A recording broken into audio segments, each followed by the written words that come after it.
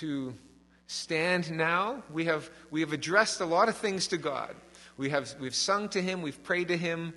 Now we hear his word as he speaks to us, and we respond to it in the teaching of the word. So let's stand for the reading of God's word. I'm not sure who our scripture reader is this morning. Is it me? Let me get my Bible.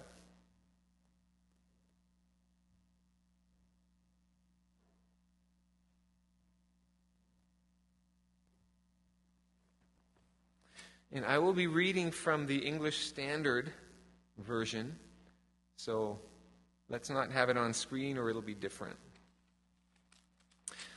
This is the Gospel of John, chapter 1, and verses 1 through 17. Hear the word of the Lord.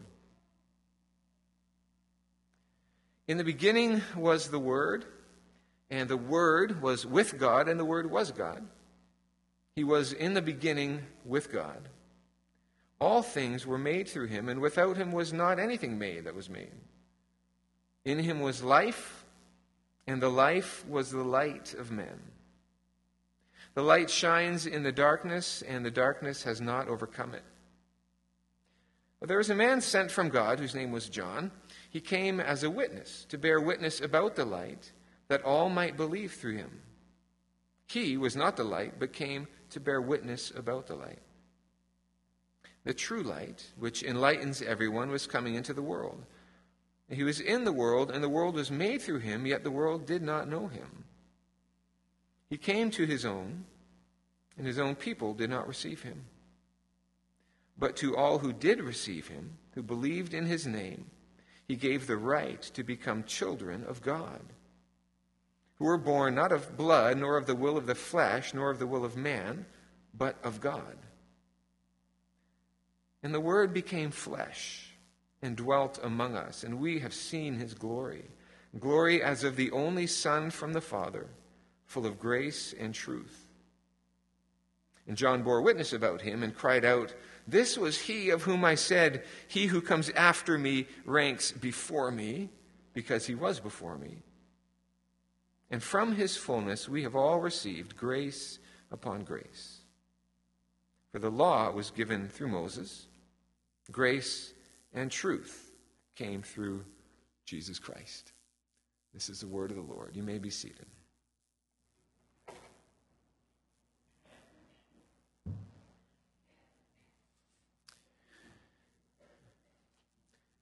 Now, many of you have Boney M's Christmas CD. How many of you have Boney M's Christmas CD? I knew it. And you listen to it pretty often at this time of year, and I do as well. But there's a song on it that I can't listen to. It's called "When a Child is Born." And the song expresses a longing for one who will come and bring peace and wholeness to a world that is broken. Great. And then they say this. And all of this happens because the world is waiting for one child, black, white, yellow, no one knows, a child that would grow up and turn tears to laughter, hate to love, war to peace, and turn everyone to everyone's neighbor. Misery and suffering would be forgotten forever. And every time I would hear that, I would think, stop waiting. What you long for has begun. The child has been born, and we do know he was Jewish. And I wish that the ones who would sing of Mary's boy child would recognize this child is the one who is longed for in When a Child is Born. This week, somebody stopped by my office to talk with me for a while. And this person calls himself a creationist because he knows there must be a creator. He says he tries to walk with, his words, the creator, whom he calls Elohim, which is a biblical Hebrew word meaning God. But this man does not accept anything after the first 2 chapters of the Bible as God's word. Anything after, basically, the creation accounts. And therefore, he does not believe that Jesus is God's eternal Son who came to die for our sins. He does not believe that we stand in right relationship to God only in Jesus. Does not believe that living under the lordship of Jesus is the one great calling of every person. And this man has respect for the church, respect for pastoral ministry. And knowing that we each believe in a personal God, he said, we're basically on the same page. And I said, actually, no, we're worlds apart. And he couldn't understand it. He is trying to live rightly with God, but without Jesus. And my conviction from the scriptures is that from God's perspective, to live rightly with God means to have Jesus at the very center. Not just that it's only possible to live rightly with God if you have Jesus at the center, but that to have Jesus at the center is to live rightly with God. It's the same thing. So Jesus is not at this man's center. He is my center, and so we are worlds apart. See, we Christians, we say something very different from what this man believes and from what the world around us is willing to or even able to, I think, receive. We make the most audacious claims about Jesus and we sing them. And of all the carols that we sing, there isn't one, I think, more audacious than Hark the Herald Angels Sing. No other carol is so theologically rich. No other carol presents us so clearly with the Christ of Scripture, his person, his work, who he is and why he came, and what that means to us. And I think that this carol, Hark the Herald Angels Sing, is almost by itself a primer on basic Christian doctrine. And as we sing this hymn and notice what we're singing about, we begin to understand again just what a staggering event took place in Bethlehem. Eternity and the cosmos revolve around this one who sleeps in the manger this night. And here he lies on the front of our Christmas cards, bathed in a soft glow. I want to think about this carol together with you. If you want to pull a hymnal out, you'll find it at 181, I believe. I'll give you a second to do that. I always think that a preacher's primary calling is to preach Jesus from the Scriptures. So don't be alarmed that I'm preaching from a Christmas carol. This is Jesus from the Scriptures, I'll tell you. Hark the Herald Angels Sings begins in verse 1 with just the call first to listen, or hark, to the angel's proclamation. Glory to the newborn King, peace on earth, and God's gentle mercy, God and sinners reconciled. So listen to the angels, but also then to join with them in joyfully proclaiming Christ is born. But why the joy? Who is this one, who is this Christ whose birth merits the full-out celebration of the angelic host and all the nations? Well, let's look at verse 2. Christ who is adored in heaven. There are a number of places in the Bible when angels appear to people. And let's forget for a moment naked baby angels and the calming mother figure angel. When angels appear to people in Scripture without toning themselves down, undisguised as it were, appearing in their celestial glory, the response is always the same. Daniel fainted, overcome. John was compelled to worship. The shepherds were sore afraid, terrified. And the first thing the angels always had to say when they appeared to somebody was, don't be afraid. Fear not. Because people can't handle beings of such heavenly glory. And yet these beings themselves worship and adore this manger child. In both Isaiah and in Revelation, they can't stop themselves from constantly talking about his holiness and his glory. And who else, I think, but God could merit such adoration of the angels? And it's Christ who is so adored in heaven. And if we have any doubt about who this Christ is, then the next line clears it up. Christ, the everlasting Lord. Now, what a statement that is. That Jesus, born of Mary, is Elohim, is the eternal owner, is the eternal king of all that is. That there is not, has never been, can never be any being, any reality greater than this Christ.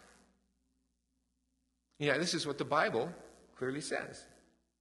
John 1, which we've just heard read, that the Word who became flesh, that is Jesus, was in the beginning with God and was God.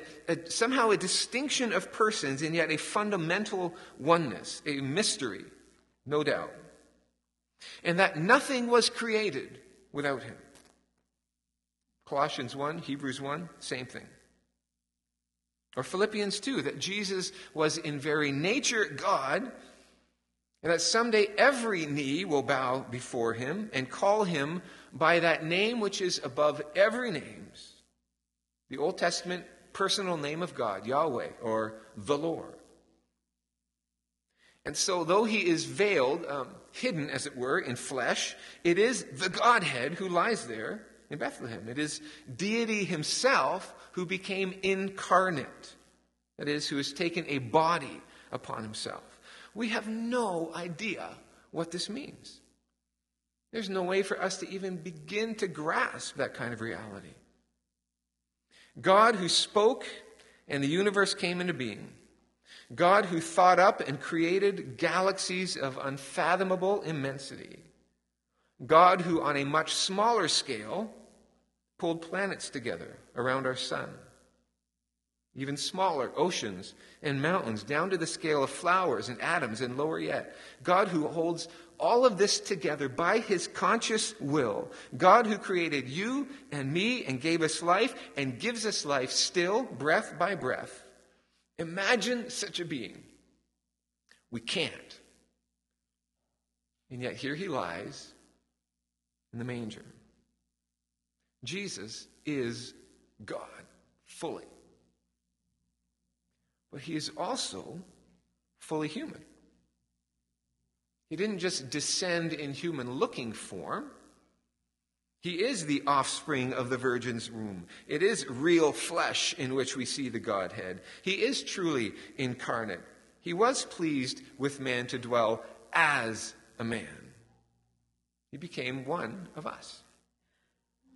And I wonder sometimes if we have so honored Jesus for his divine lordship, and rightly so, that we've forgotten that he was fully human. Do you have a hard time believing in Jesus' humanity? Do you consider him more superhuman? Temptations just rolled off his back. They weren't really a struggle.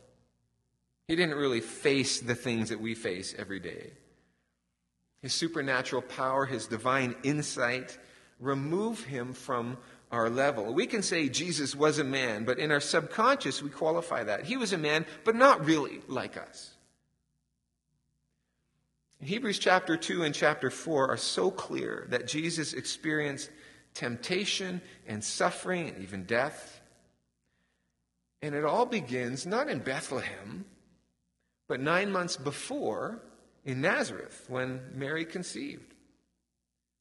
In Jesus, God was a fetus and developed fingers and eyes and a little heart.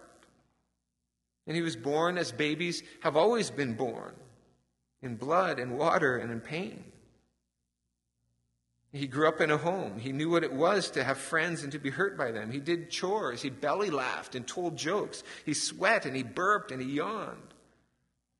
And the Gospels tell us that he cried on occasion. That he got frustrated with his friends, that he got downright angry with self-righteous people, that he got tired, that he got hungry, that he felt compassion. And historically, the fringes of Christianity have always struggled to believe in the full deity and the full humanity of Jesus. Some have said that he only appeared human, but didn't really have a body.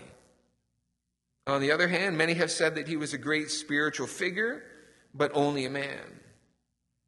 Jehovah's Witnesses that he was an angel. Mormons that he was a man who became God.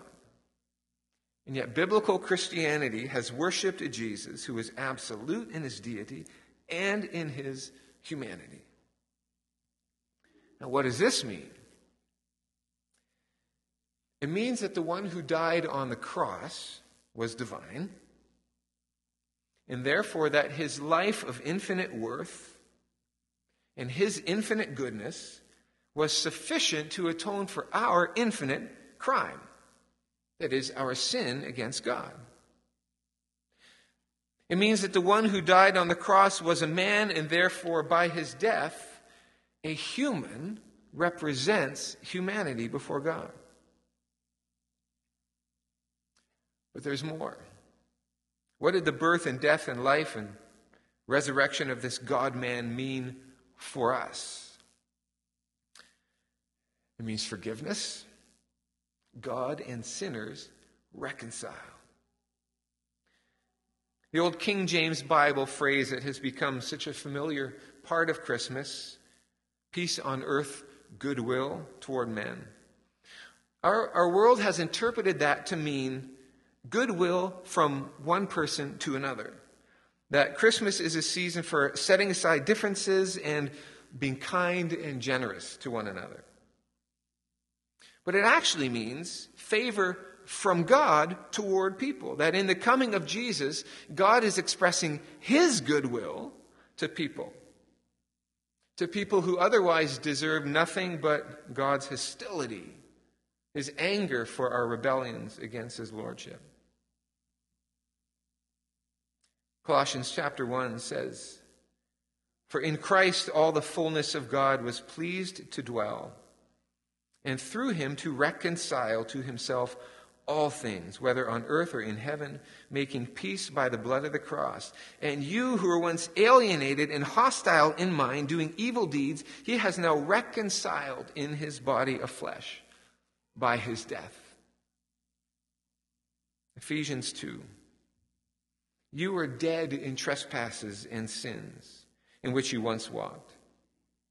You're by nature children of wrath, but God, being rich in mercy, because of the great love with which he loved us, even when we were dead in our trespasses, he made us alive together with Christ. By grace you have been saved, and raised us up with him and seated us with him in the heavenly places in Christ Jesus, so that in the coming ages he might show the immeasurable riches of his grace in kindness," read goodwill, "toward us in Christ Jesus." At Christmas, we are celebrating nothing less than the action of God to reconcile sinners to himself, forgiven by the giving of heaven-adored Jesus to die for us. That's an astonishing expression of God's goodwill. God's reconciling of us to himself means other things too. It means light and a life. The carol takes the prophetic words of Malachi, "The Son of Righteousness shall rise with healing in its wings." The carol, "Hail the heaven-born Prince of Peace. Hail the Son of Righteousness. Light and life to all he brings, risen with healing in his wings." We read this morning in John 1, speaking about the Word who was God and who became flesh, that in him was life, and that life was the light of men. When Adam and Eve ate the fruit of the tree that God had commanded them not to eat, and thus when they elevated their own will above his, they surely died. Because there is no real life apart from God, no fullness, no joy. And humanity has spent all its energies pursuing life. If I'm rich, I'll really be living. If I have a family, I'll be alive finally. If I have a good job, if I'm popular, if I achieve, if I feel good, when I'm retired. Gardening is my passion. Looking good is my passion. Serving the community is my passion. We chase so much and wonder why we feel like life has got to be more than this. And yet life is found only in God, in Christ, the everlasting Lord. And Jesus came at Christmas that we might be reconciled to God, because that is where life is, and only there. Jesus said in John chapter 10, I have come that they may have life to the full. It's a second birth into real, new life. To be apart from God is, to use another biblical metaphor, it's to be in darkness. In the darkness of our own hearts, darkened by fear and guilt and shame and lust and anger and despair and loneliness, into our hearts Christ shines. Into a world darkened by war and hunger and suffering and brokenness, Jesus says, I am the light of the world. Galatians chapter 1 says that in Christ, God has delivered us from the kingdom of darkness. This manger child brings light and life. But it gets even better. For this reconciliation, this forgiveness, this giving of abundant life, this coming of light into our darkness, this is all part of what God is really doing. Reforming us to be like Jesus. Romans 8, that God has called us and saved us that we might be conformed to the likeness of his Son. And I tell you, there is no greater privilege, no higher calling, no greater need than to have the likeness of this universally sinful humanity effaced, obliterated, permanently removed, and the image of Jesus stamped in its place. And I long for the completion of that reality, when all traces of sin and laziness and self-absorption and criticism and fear and envy and selfishness and greed, when these are gone in me, and in its place the fullness of love, joy, peace, patience, kindness, goodness, faithfulness, gentleness, self-control, I so often wish that I was more like Jesus. Well, that process has begun, and I know that I'm no longer who I was, but there's a lot more to. Jesus is going to complete that in me. And the reality of Jesus coming to earth and who he is and what he did means that we, according to Paul in his letter to the Corinthians, that we reflect the Lord's glory and are being transformed into his likeness with ever-increasing glory. And this Christmas baby, 33 years later, would die on the cross, bearing the judgment of God in our place and for our sin. And again, in Paul's words, he became sin for us that we might become the righteousness of God. Jesus, the Lord of heaven, became man so that we might share his likeness. Is it any wonder that the angels themselves virtually shouted to humanity? And every year, as we are invited again to listen, to hearken to their voice, news of great joy. A Savior is born. He is Christ the Lord. Glory to God in the highest. And on earth, God's peace and goodwill to man. To you. Hear the words of this carol, paraphrased. So you might want to read. Listen. The announcing angels are singing, glory to the newborn King, God's peace and favor to humanity.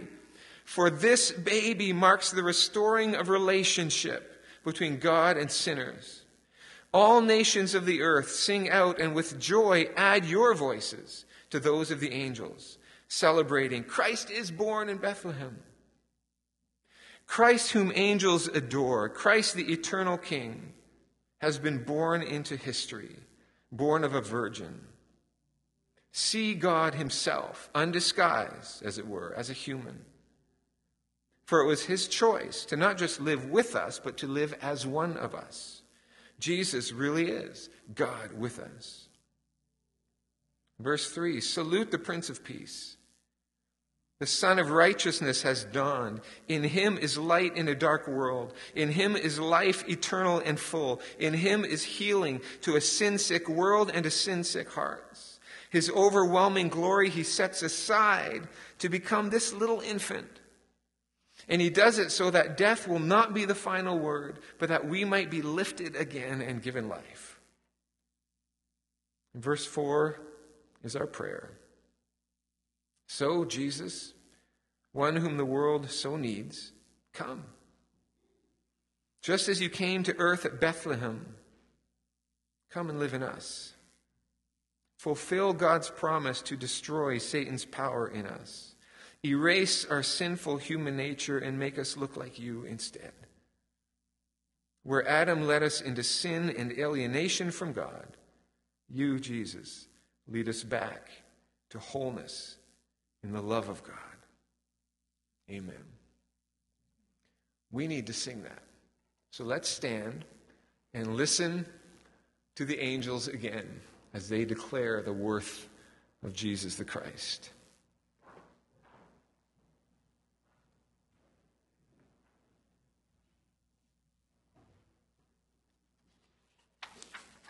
It's number 181.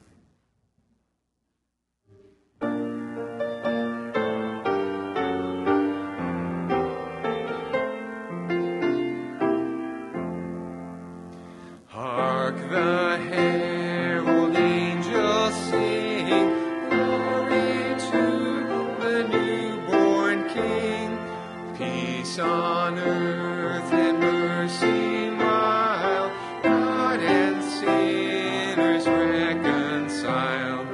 Joyful all ye nations rise, join the triumph of the skies. With angelic hosts proclaim, Christ is born in Bethlehem.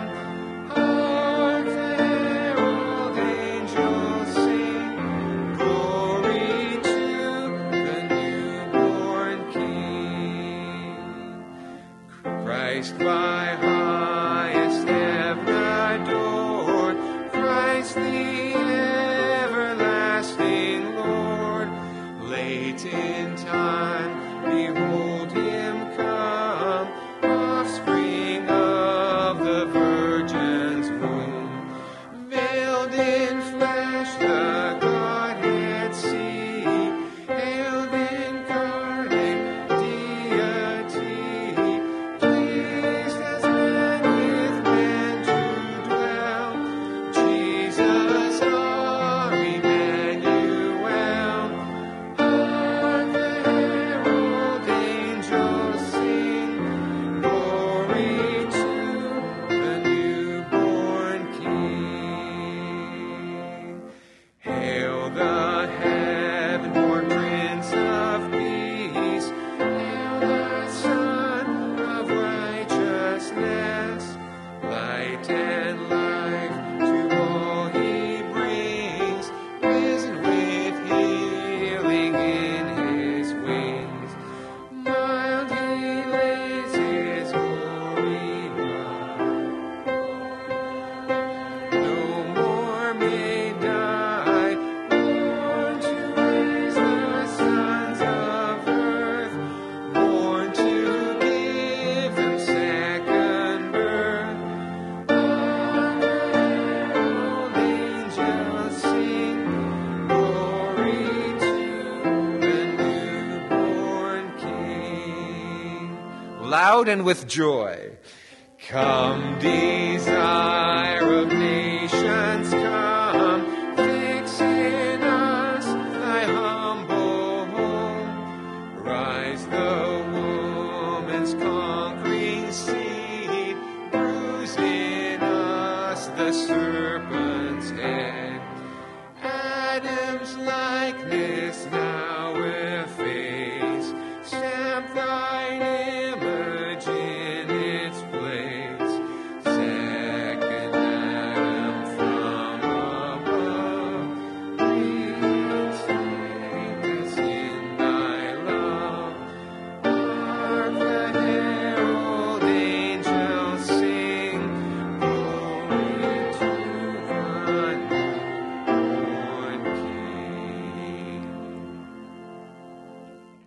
In the 2 weeks left in this Christmas season, may you see in the Christ child the Godhead made incarnate, and give him glory. And may your life in these next 2 weeks be a song that joins the angels in their proclamation of Jesus Christ the Lord.